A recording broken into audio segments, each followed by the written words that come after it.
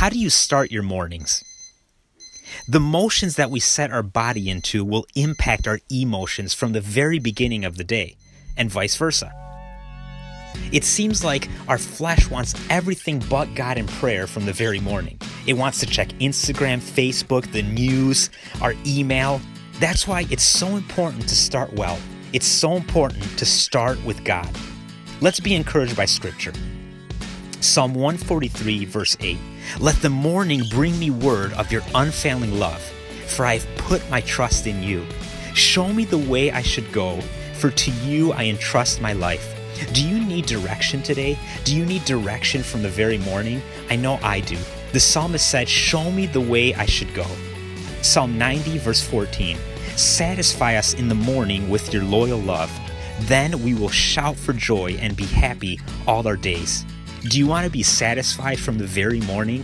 Look to God's love. It's not the big breakfast or the coffee that's going to fill you. It's God's loyal love.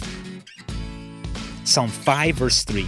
In the morning, O Lord, hear my voice. In the morning, I lay my needs in front of you, and I wait. Whatever it is that you have on your heart today, lay it before Him. Come before Him from the very morning and lay all your needs upon Him. Cast your cares upon Him, the Scripture says. Psalm 119, 147. I rise before dawn, and I cry for help. I have put my hope in your word.